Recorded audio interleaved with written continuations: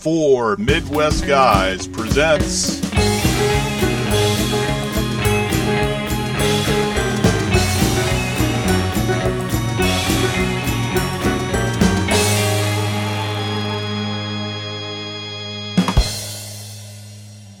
Hello everyone and welcome back to The Race is On. It is Oscar nomination morning and the announcements have just come out. I had my lovely little cheat sheet to kind of follow along, play along. Shout out to my friend the Oscar guy, whose website I've been following for going on over 20 years now. So if you guys get a chance, check out his site, cinemasite.com. It's where I go to get a lot of my information for following all Oscar nominations. It's amazing his dedication. He actually sticks around the whole year. But I'm here to talk about the nominations because, we've got a few shockers this year. And, where to begin? Well, I guess we'll start with what the internet is going to immediately talk about. And that is the fact that there are no female directors nominated this year. And, that's right. We got our usual nominations. We've got the ones we were expected: Sam Mendes, Bong Joon-ho, Martin Scorsese, and Quentin Tarantino. But that fifth slot was always a question mark. And some people thought, I even thought Greta Gerwig might have snuck in. There was a little hope that Lulu Wang would get a nomination for The Farewell. But apparently, Todd Phillips held strong. And I think the reasoning behind that is when we get to the final tallies of how many nominations there were for each film this year, we'll probably see why. But this is going to be, they're going to hear about this for the next 4 or 5 weeks. Greta Gerwig should have been nominated. I think the fact that, I thought there was going to be like a big late surge for Little Women, and I thought that might have helped her get in, could have helped Greta Gerwig get nominated in. Maybe there was just a lot of detractors of her style. Like, I remember when she got her nomination for Lady Bird 2 years ago, that there were some people that just didn't get into her style of directing, or let alone that film for that matter. Could have cost her some votes here. I don't know. But so we now have the director of The Hangover is now an Oscar-nominated director. I guess that makes as much sense as knowing that the director of Anchorman and Talladega Nights became a 2-time Oscar-nominated director, Adam McKay, who his movies are really good though, and Joker was awesome though. This is a pretty busy year. This has been a pretty crowded year, but I will say this: do I think Greta Gerwig should have been nominated?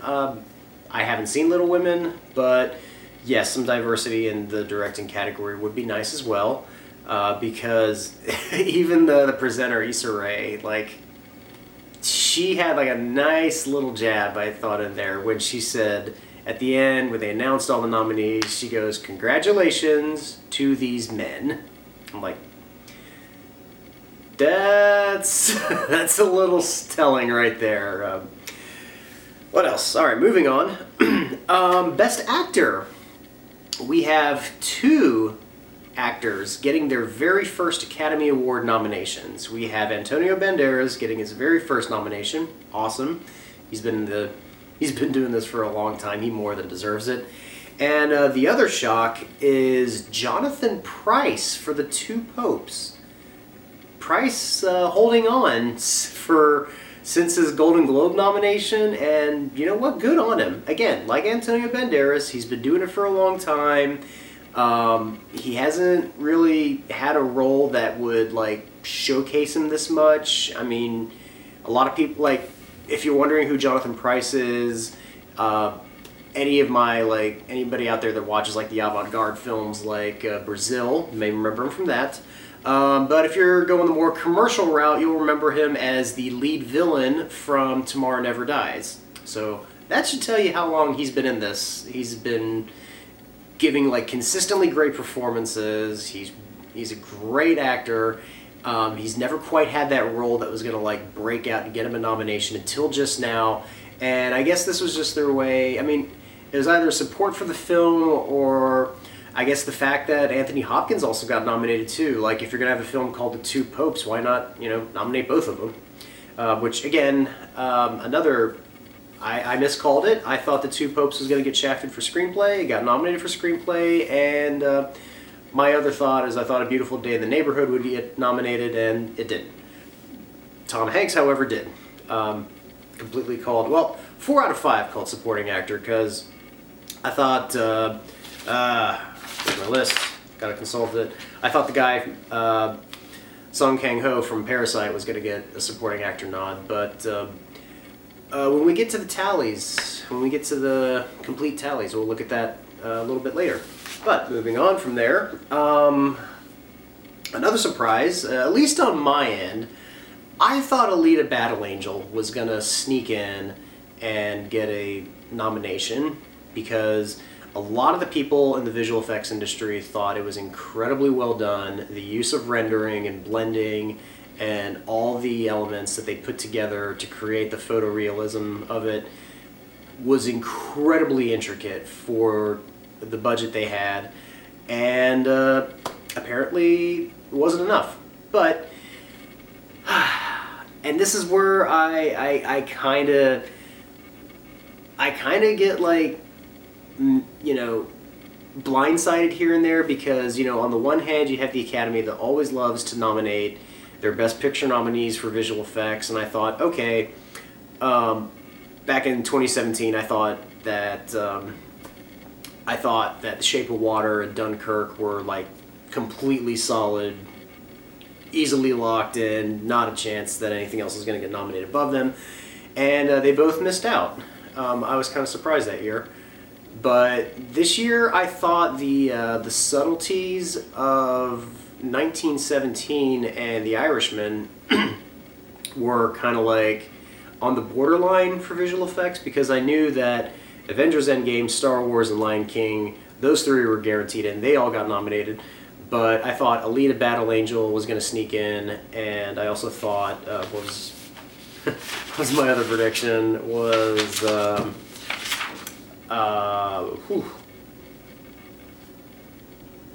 I guess I did call 1917, but that was just kind of like on the borderline there.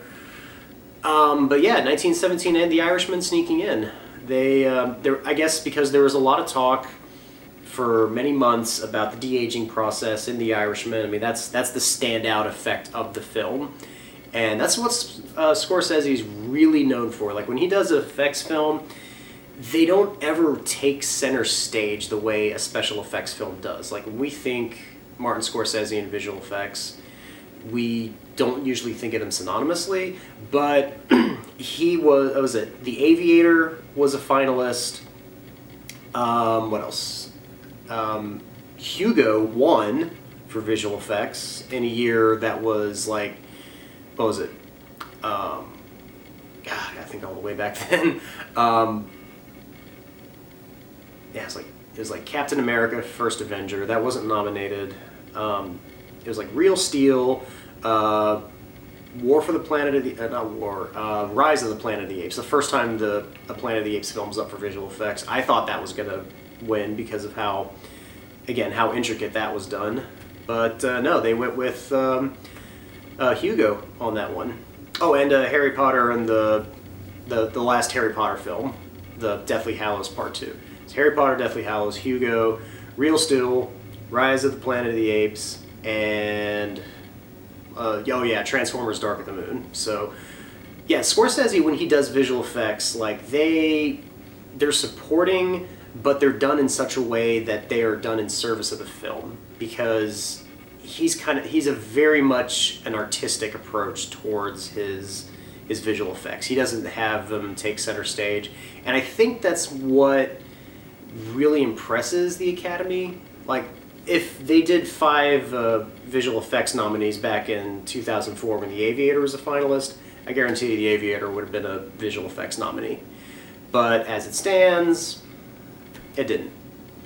But Yeah, no, like Irishman snuck in. I mean, I can't even say snuck in. It was like sixth on my list, and I guess Alita: Battle Angel, which I was expecting to win. I really thought that was going to be the film that was going to sneak in. Like everyone was going to expect Avengers or Star Wars or Lion King. Again, my other three locks. I thought the one that was going to be the most technically precise was going to win. So yeah, I'm starting from square one on my winners predictions now. But moving on. So yeah, as you can tell, my lovely co-host is not here. She's also not here. No timer.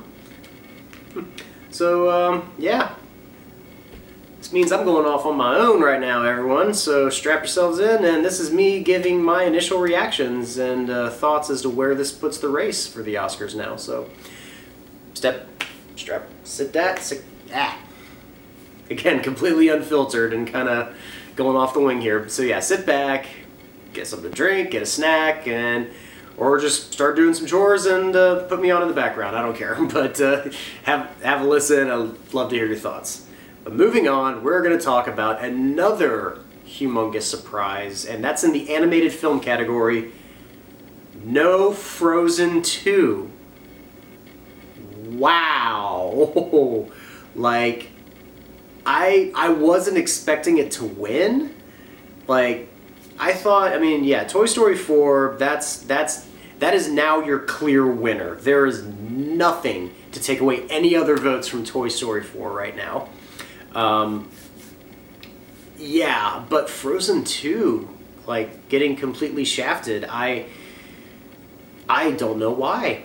The other ones that got in were my other four predictions. What was it? I Lost My Body, How to Train Your Dragon 3, Missing Link, and Toy Story 4, of course.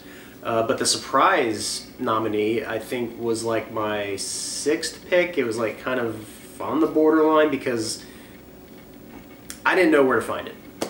But apparently it's a Netflix film, or it's on Netflix. It's called Klaus, which apparently I wish I'd looked into more because it's got a lot of really big support behind it. Like the people that have seen it really love it, and it's gonna be hard for me to watch it now because it's obviously with the name Klaus. It's a Christmas film. It's an animated Christmas thing. It's past the season, so I guess I'll make the time to watch it if I can because normally my wife will watch all the nominees with me, and we have a good time doing that this year. But between our kid, between her school, it's gotten really tough. So I might check it out. I might check it out with Abby, my daughter, on our own. So yeah.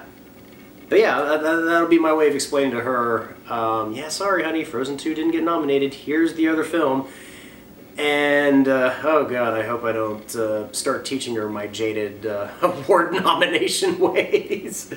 All right, moving on from there. Makeup. Let me look at this real quick because I'm still kind of processing it. Wow. So I mentioned that I thought Dolomite Is My Name and Rocket Man were pretty solid contenders. Anyone that follows this could have told you they were really well respected in their field because, as they made the big point of mentioning, makeup artists nominate this. You know, the branches nominate their own categories. So I'm kind of surprised because I guess that kind of explains how Rocket Man and Dolomite Is My Name didn't get nominated. I haven't seen Rocket Man, but I heard there was some prosthetic work in it, as well as with Once Upon a Time in Hollywood. Both of those did not get nominated. We got Bombshell, we got Joker, Judy. I think I was predicting Judy for makeup, but the two that snuck in there were 1917. I mean, okay, Best Picture continuing its its streak, getting a bunch of nominations, but the one I didn't see coming was Maleficent 2. You know, Mistress of Evil or whatever. The first Maleficent if it got nominated, I can understand because it had living legend Rick Baker doing the makeup. And it's kind of weird because Rick Baker he's kind of in retirement right now because, again, effects have kind of taken work away from him. Studios are now more inclined to go, oh, well, we could just computerize it later, or we'll just add makeup to this. And, Rick Baker actually had to, close down his studio and everything because they were losing work. And the fact that they wouldn't nominate him back in 2014, I mean, again, I know it's only 3 nominees for makeup. This is the first year we have 5 nominations, but it's kind of a slap in the face nomination almost, because it's not to to discredit the people doing Maleficent 2 that they didn't have anything to do, but it's just it just kind of seems a little disrespectful to nominate the film sequel when the original film, which came up with the original concepts for Maleficent and the world and the design and some of the look, the guy that was in charge of that is not even doing work in his field anymore, and there's people in this field that are nominating it.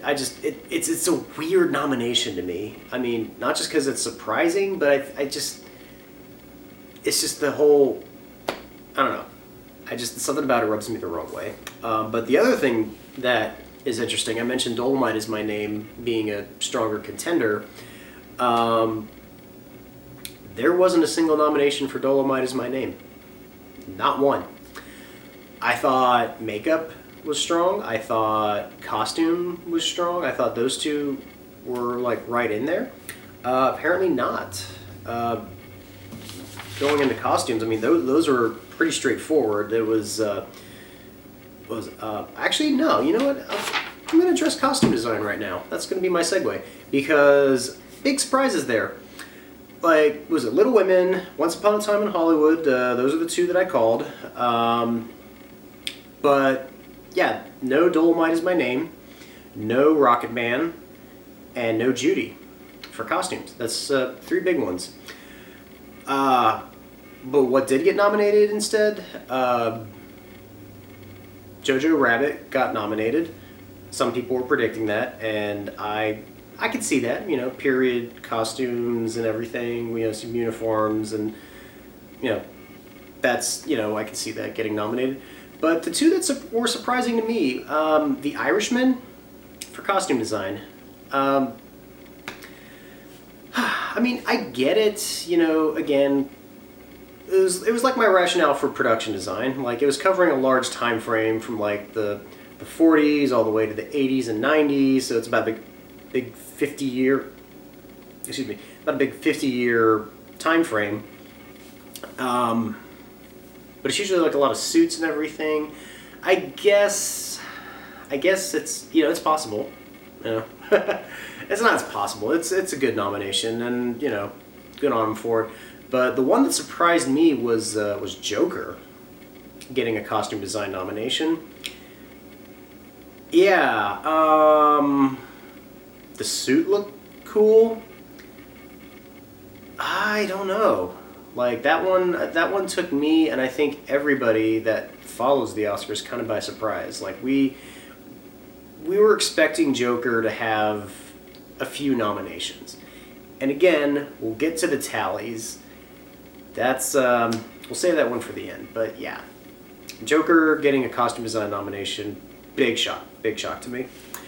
Going on to best, I guess, yeah, let's move to best song now. Because I called it. I called it that the Academy wanted to incur the wrath of the Beehive. I knew it. Because, and it's not even so much that they wanted to shaft Beyonce for best song. I think it's the Academy's inclination that when they get these movies, get these live action remakes that we've been getting lately with Lion King, with Aladdin, with Beauty and the Beast, and that was my big key there, was Beauty and the Beast. They had an original song on Beauty and the Beast. There were a couple original songs, or songs that were part of it but didn't quite get in. And they made their finalist list for Best Song that year, and I think I was actually predicting whatever song that was from Beauty and the Beast. But it felt so shoehorned in. Like, you felt like they wanted to just expand the running time of the films, and it definitely felt that way in Beauty and the Beast, and I'm pretty sure that's exactly how they felt watching Lion King. Like, it was something that was just something Beyonce could have recorded, part of one of her albums, and just interspliced it into a film. And again, I think it's not even so much a detriment to the song as it is just how it's used in a film. And that's the key thing to think about, is how well was it used in a film. Sure, it may be inspirational, and you may, get emotionally stirred up listening to it. But here's the question. Would you feel that way if it wasn't part of the film? That, I think, is what was the detriment to the song's inclusion. Stand Up, I called, got nominated. Into the Unknown got nominated. I'm Gonna Love Me Again got nominated. I think that's Rocket Man's only nomination is for Best Song, which is kind of surprising. We'll cover, I think we'll cover sound next, because, yeah, very big surprise there. Poor Paramount. Paramount, kinda, we're gonna have to do some restructuring here, Paramount. That's not a key for Disney to go in and try to buy you. Anyway, the Glasgow song from Wild Rose didn't get nominated. Neither did A Glass of Soju from Parasite. Like, I thought Parasite might have, I still need to see the movie. I had no idea how it fit into the film, if it was part of the movie, but I found out that it was an end credits song. And knowing that never really sits right in the film. But one song that did get nominated that I should have known. From the moment I heard it, I knew this was going to get a nomination. But everybody else, every other prediction site, all these other people that were saying, oh, it's going to be these other movies. That's the one time I should have gone with my instinct and not listened to them. Because the song, I Can't Let You Throw Yourself Away from Toy Story 4. Yeah, it's twee, it's Randy Newman twee, but in context of the film, it worked. It worked really well. It worked to help define the character of Forky and the relationship Woody had with Forky. So I thought right then and there, I was like, that's what's gonna get a nomination. Of course, people were getting like starry-eyed by every other song there. Again, thinking Beyonce was going to get nominated for her inclusion of a song. So let this be a lesson, Disney. Stop adding songs to your live-action remakes. Sure, you might sell an album or two, but if you're trying to go for awards, this is not working. So don't do it. Stop doing it. In fact, stop doing live-action remakes altogether. Just re-release them. Just re-release the films. You're not adding anything special. That's a whole other podcast. But, like I said, that's going to be my segue into sound mixing, because, that was, there's a couple of shockers there. Joker, I wasn't predicting Joker at first, but it was like right around my cusp. It was like 5 or 6, or 6 or 7. I thought it could have got a nomination because it had a nomination from the Cinema Audio Society, but, the other 3 I called, Once Upon a Time in Hollywood, Ford v Ferrari, and 1917, they all got in. I figured it, they all got in. But yeah, the 5th nominee, out of nowhere, except to the people that saw the film and really loved the film, and yeah, usually with like, what was it? Last Jedi and Force Awakens, like your token nominations are always going to be sound mixing, sound editing, score, and visual effects. Rise of Skywalker did get sound effects, score, and visual effects nominations, but sound mixing, they chose another space film. They went with Ad Astra. Wow, like out of literally nowhere. Again, except to the people that saw the film that were like, this is an amazing use of sound. This is an amazing use of like just the isolation and the silence. And I think it's those moments that might have won out. Again, not having seen the film, I'm assuming that's kind of where it went in. But, realism in space usually has a strong showing in sound mixing. So mostly because I think they're creating sound out of nowhere and having to, keep the energy up. Because audiences are used to like big, robust, full surround sound, your XD, IMAX cinemas everywhere, and they want to make sure you're hearing something. So when you have a space film, and let's face it, there's no sound in space, so they got to find a way to keep the audience engrossed in what's on the screen and still have like an aural sense. So I'm speculating, of course, at this point, but yeah, this is a rough year. I needed to see more movies this year. I think the next couple weeks, I'm going to be really like just immersing myself with a lot of 2019 movies. If you can think of any that maybe didn't even get a nomination this year, please let me know. I'm always on the lookout to see something new, something exciting. What else? Moving on from sound mixing, I'm going to move to a category I didn't even cover because I never can predict the short films, the documentaries, or the foreign language films, mostly because being in the Midwest, we don't get access to them very easily, like at all. So me calling them, it's incredibly difficult. But the one thing that was always on my radar that I always thought was a guaranteed lock was a documentary called Apollo 11. And yeah, it just, nothing. Not enough, like it didn't even get a single nomination. That was insane. Like, how? Just how? I'm gonna go over the other documentary nominees just really quick, but the only thing I could think of, I have to look into a film called The Cave, apparently, which I will. I'll check it out. But no, yeah, I thought Apollo 11 was a lock. Like, it was winning a lot of awards. It was getting a lot of recognition. But shout out to some of our local Ohio people that got nominated for American Factory. Good job, guys. Hope this leads to something big for you. Maybe a big win. We'll see. But the other thing about documentary feature is we have something that was nominated in both documentary feature and, let me make sure I'm looking at this right, yes, and international film, which of course was foreign language film that they just now renamed international film. And this movie called Honeyland got nominated for both documentary and foreign language film. I think this is the first time that we've seen this ever. Like, usually documentary films, they'll get nominated in just documentary and that's it. Like, you won't see them in any other categories. But yeah, no, this might even be the first time we have a documentary nominated outside of documentary. And not just foreign language film, but documentary too. So it's a pretty big deal, and this made me very excited to look at this film called Honeyland. So I'm going to look it up, see what it is, and, who knows? That could be one of the 2019 films I watched that surprised me, and I end up putting it on my 10 best of the year. We'll see.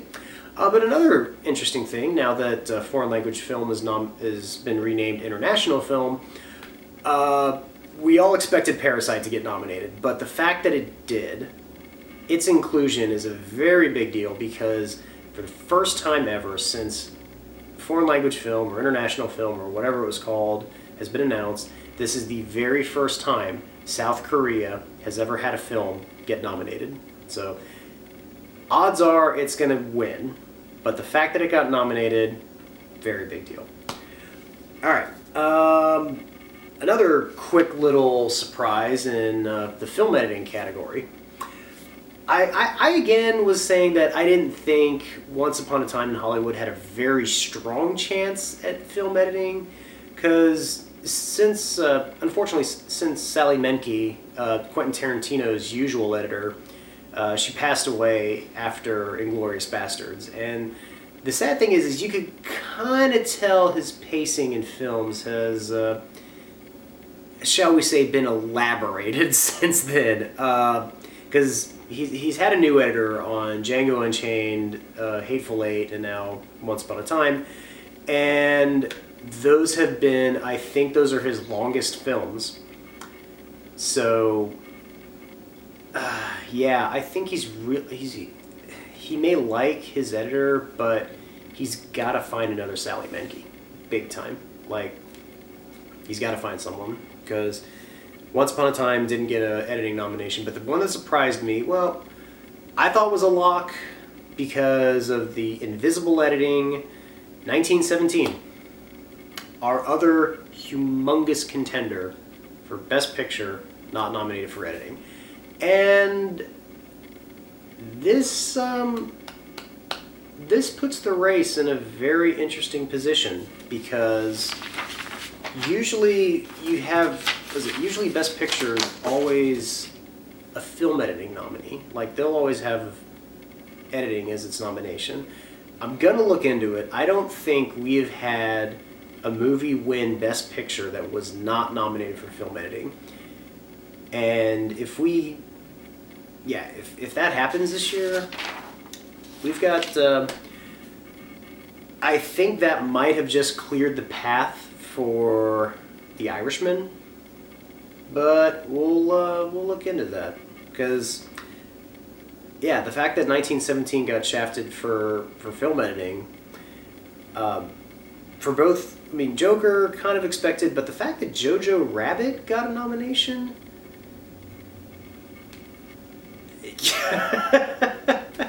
yeah, your all's guess is as good as mine as to why.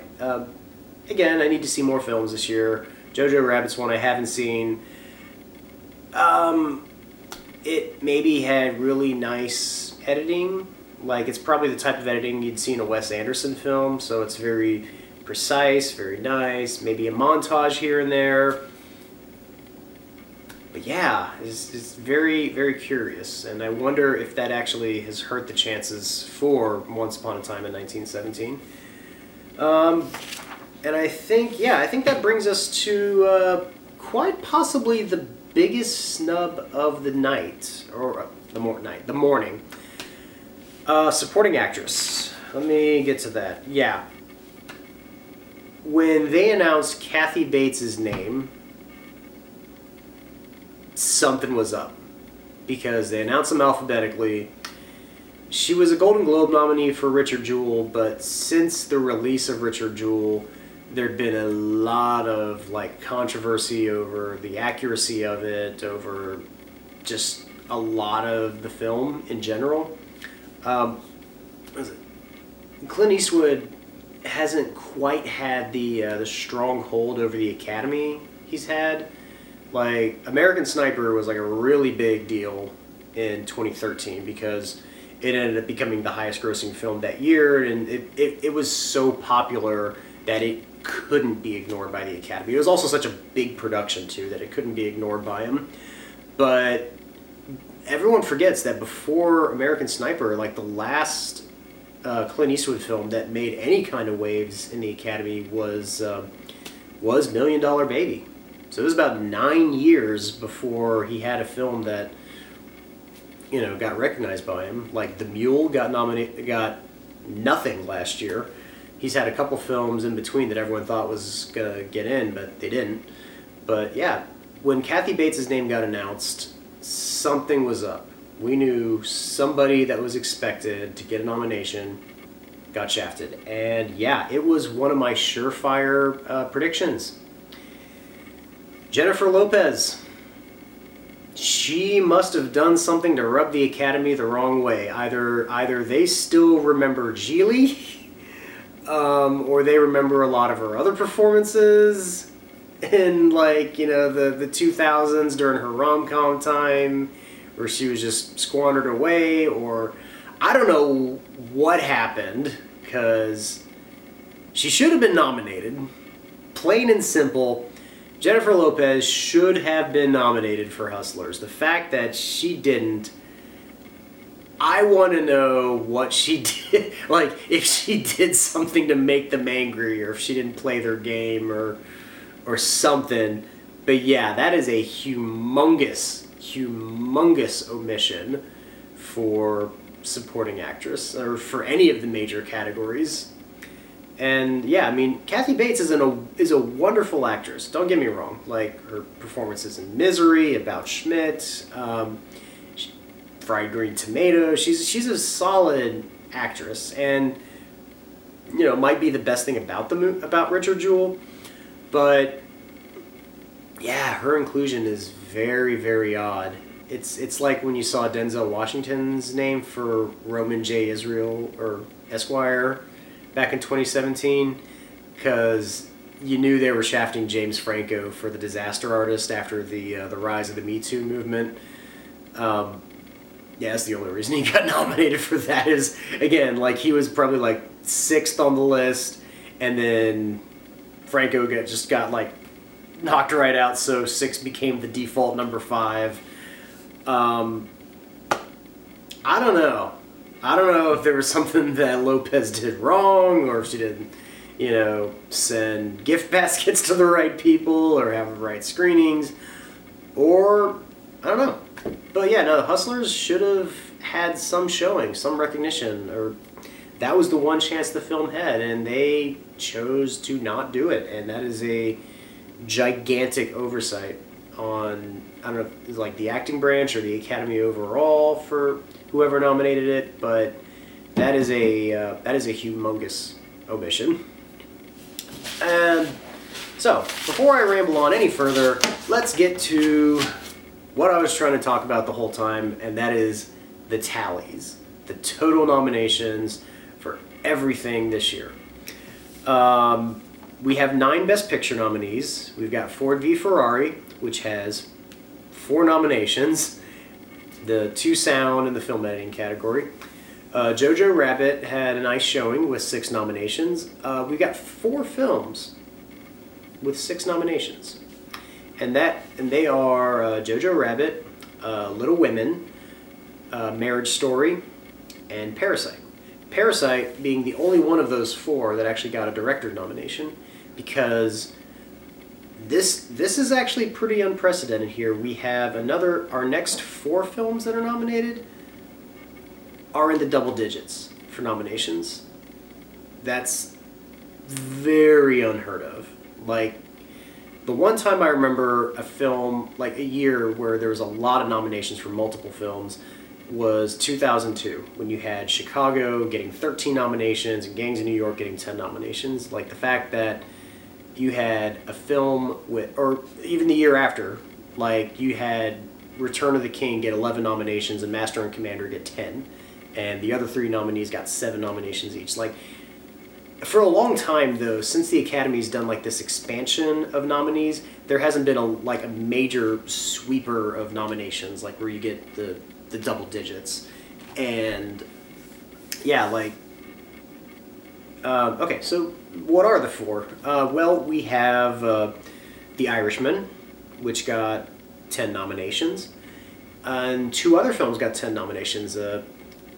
Once Upon a Time in Hollywood and 1917 both got 10 nominations. All 3 of them nominated for director, so strong chance there, except for the fact that, like I mentioned before, 1917 and Once Upon a Time not getting film editing nominations. Does that hurt their chances? Possibly. But that brings us to our 4th film, and that is Joker. Joker is our lead film this year with 11 nominations. Our most nominated film this year is a very loose, albeit comic book adaptation. Now, last year we kind of broke some new ground a little by actually having Black Panther get nominated for Best Picture. It was a big showing because it was an African American cast, and it was also a comic book film. So those 2 right there were the fact that they were groundbreaking in their own medium. And absolutely, Black Panther deserved to be nominated for breaking ground that way. Joker, however, wow, 11. Director, costumes, editing. Like, those 3 right there. I mean, that could have been 1917. That could have been Once Upon a Time. Like, the Academy could have easily gone the route for those 2 movies to make them the clear frontrunner, but instead, they are now, like, they have the 2nd most nominations this year, again, to a comic book film. How strong is Joker going to be this year with 11 nominations? I'm not entirely sure, really. Yeah, that's very, very confusing. So where does this leave the race? I don't know. And I think that's another reason why they did it.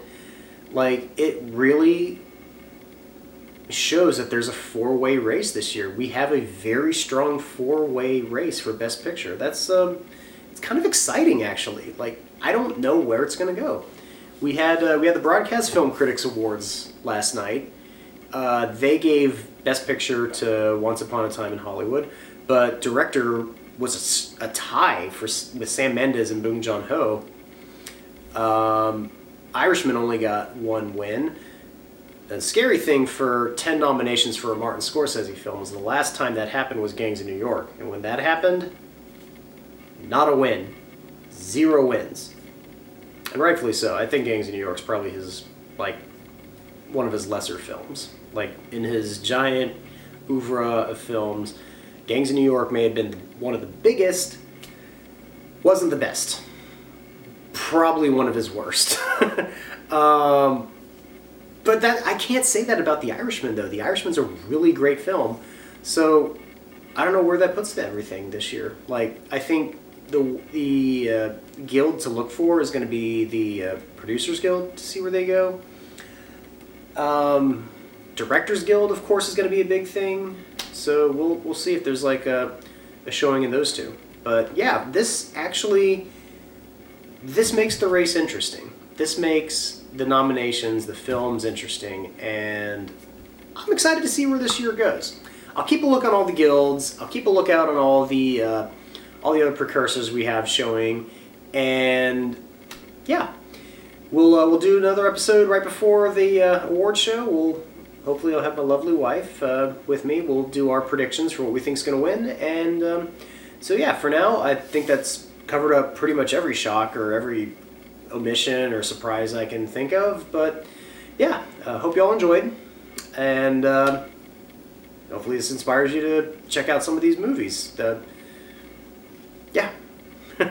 Alright, so from all of us here at The Race Is On and 4 Midwest Guys, be sure to check out the 4 Midwest Guys webpage, and also to check out our Facebook page as well. We got a lot of other cool content, and yeah, hopefully we will see you later. And I will see you as the Oscar race continues.